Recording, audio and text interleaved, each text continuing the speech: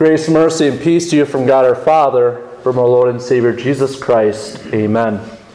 The Word of God for our meditation this evening is found in Luke chapter 23, verses 1 through 12.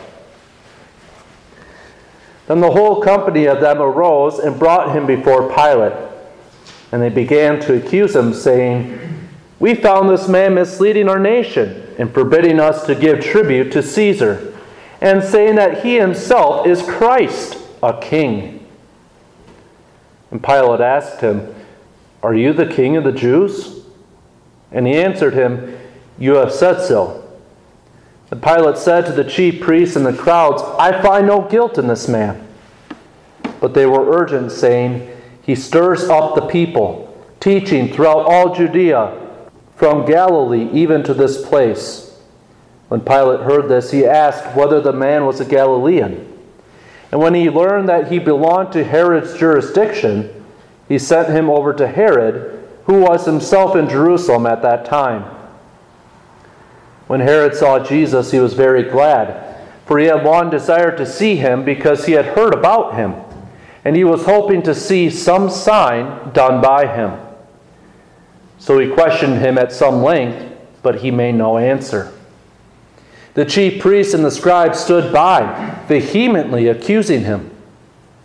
And Herod with his soldiers treated him with contempt and mocked him. Then, arraying him in splendid clothing, he sent him back to Pilate. And Herod and Pilate became friends with each other that very day, for before this they had been at enmity with each other.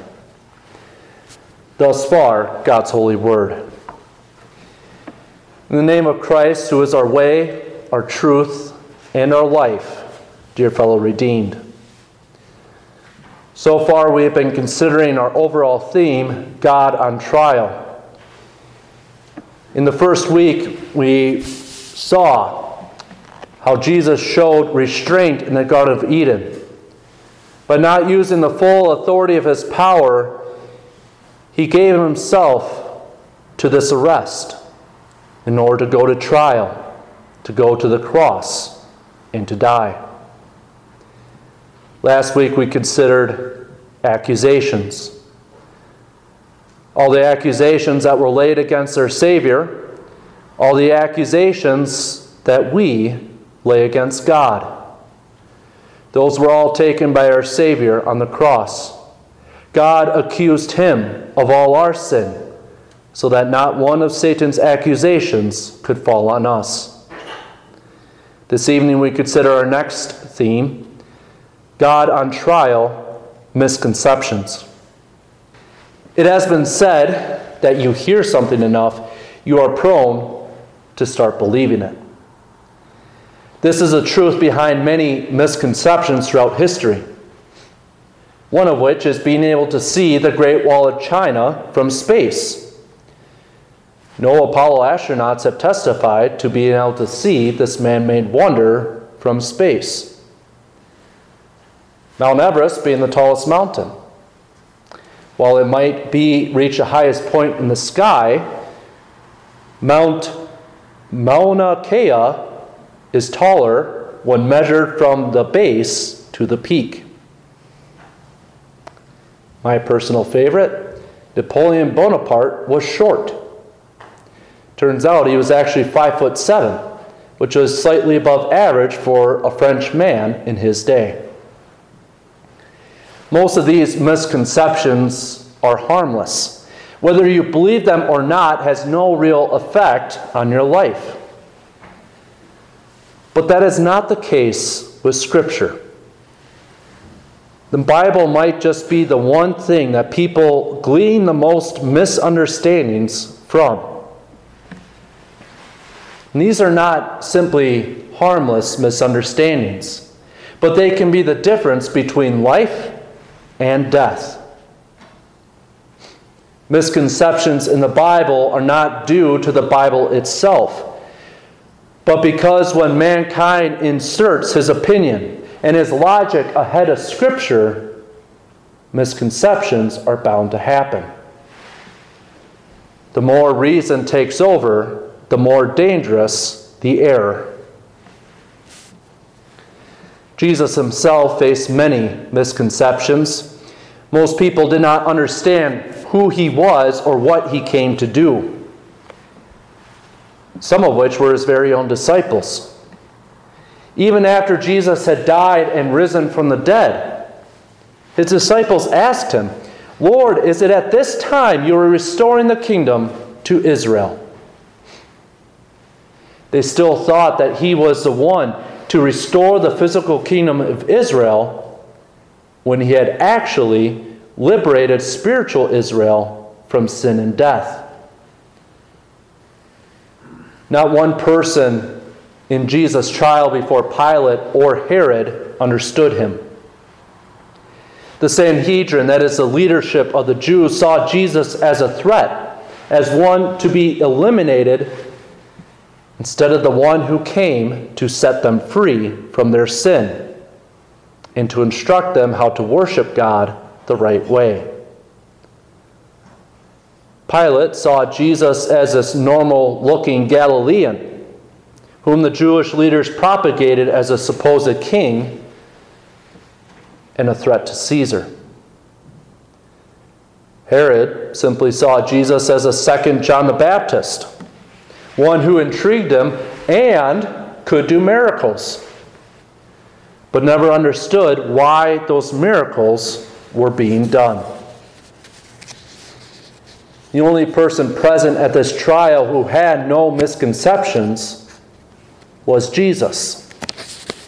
He knew exactly why he was there, what was going to happen, and how he was to continue to honor God in the face of his trials. The accusations from the Sanhedrin came in the form of two lies and a half-truth. They claimed that Jesus had spent his ministry misleading the people. In a sense, they were right. Jesus was leading the people away, but not from the truth of Scripture, rather from the destructive false teachings of the scribes and Pharisees. Not one time did Jesus lead the people into falsehood, nor were the Pharisees ever able to catch Jesus in a gotcha moment. He continued to testify to the truth as revealed in the Old Testament about exactly who he was. And instead of recognizing him, the leaders of the Jews chose to ignore the truth of his words and present him as this deadly threat to Rome. Their second lie was that Jesus is forbidding us to give tribute to Caesar. If you recall, Jesus had been asked this question about paying taxes to Caesar. His answer shut his enemies down in their tracks. He said, "Render unto Caesar what is Caesar's, and to God the things that are God's." Jesus honored the role of the government without letting it take priority over God. And yet they spout this complete lie in order to get Pilate to misunderstand Jesus. The third accusation is actually true, but not in the way the Sanhedrin understood it, nor in the way that they hoped Pilate would understand it. He himself is Christ, a king.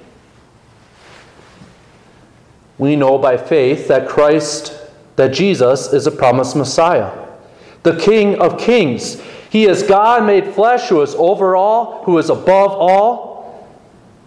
We know by faith that his kingdom is not of this world, but his kingdom is his rule in our hearts through the gospel. The Jews did not understand this about Jesus, and behind this truth that they told was their lie, their goal to get Jesus executed by any means necessary. Despite their best efforts, Pilate finds Jesus to be innocent. The lies do not stick. The half-truth does not stick. Even before Herod, not one misconception stuck to him. But Herod has an interesting reaction to Jesus. While he appears to be happy to have Jesus, it is entirely for the wrong reason. He had heard so much about Jesus' miracles. He wanted to see for himself this new prophet that would be greater than John the Baptist, whom he already had beheaded. And when Jesus didn't perform any miracles, Jesus wasn't what Herod expected him to be. He was disappointed and sent him back to Pilate. Herod's misconception is most like what we tend to be. Herod had an idea of what he wanted Jesus to be. But when it turned out that Jesus did not fit that mold, Herod simply had no use for him. That's a temptation for us, isn't it? Do we not often want God on our own terms? God, I will turn away from gambling, getting drunk, and swearing if you give me this promotion at work. Or whatever it might be.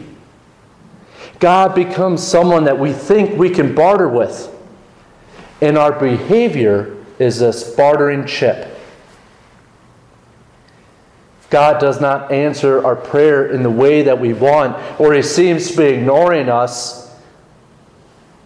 Well, then we simply send Him away, disappointed, because He is not the God that we wanted.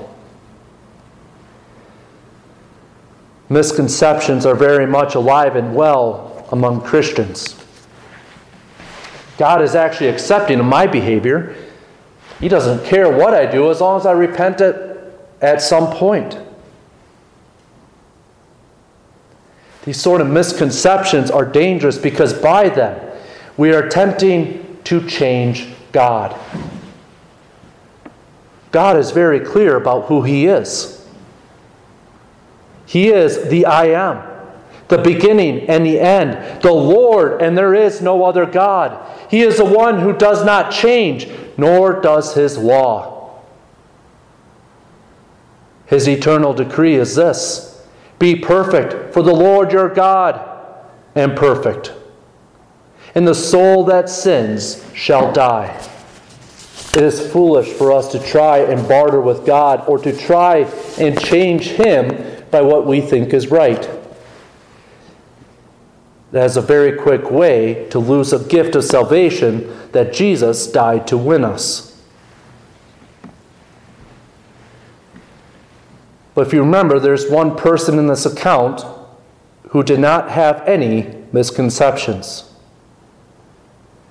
Jesus was faced with falsehood after falsehood, and it would have been easy for Him to set the record straight, prove His innocence beyond a doubt, and make Pilate release Him. But He didn't do any of that. Why? Because He knew exactly why this was happening. He was despised and forsaken of men, a man of sorrows and acquainted with grief. And like one from whom men hide their face, He was despised, and we did not esteem Him. Surely our griefs He Himself bore, and our sorrows He carried.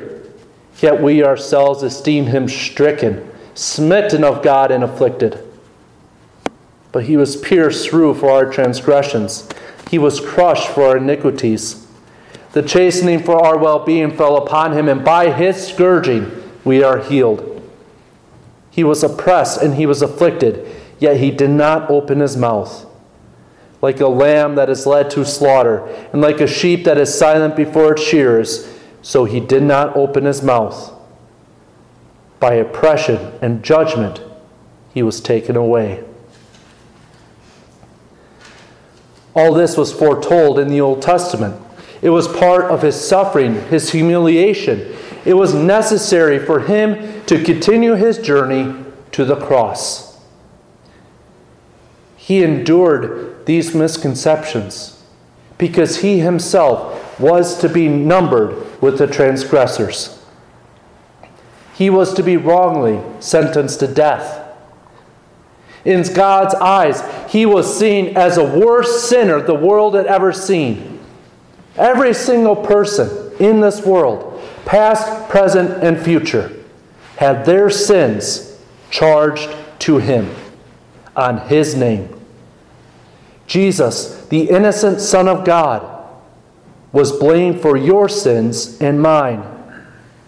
He was punished by his Father and died to pay their price.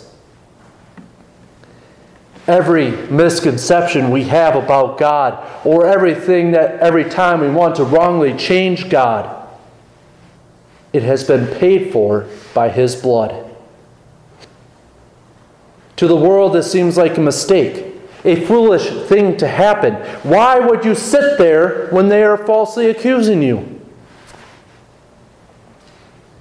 But to you, to me, and to all believers, this is our hope of salvation. It is the very reason that we are here tonight and have a hope to endure this life and eagerly await the one to come. In Pilate's court, God was placed on trial. He faced enough misconceptions to drive anyone to the point of frustration and anger. But rather than giving in to their misconceptions, our Savior went on to show the world exactly who he is. He made it clear that he is not an earthly king, but the King of Kings and Savior of the world. Jesus left no doubt, so that 2,000 years later, believers can read Luke's account and be certain about what kind of Savior we have. The list of misconceptions in the world today are many. And unfortunately, all too many have fallen victim to misconceptions concerning God and our Savior. Praise the Lord that you have the message of the truth to show that God is love. Jesus left his throne above to die in the place of the sins of the whole world. To show that God is power. By his perfect life and death on the cross, the grave had no power over him, but he rose from the dead. Our God has power even over death. And while the world will continue to put God on trial through misconceptions, we ask that the Holy Spirit grant each of us the courage to become beacons of his truth, so that others may receive a clear understanding of who their Lord and Savior is, and find the salvation that is through him. In Jesus' name, amen.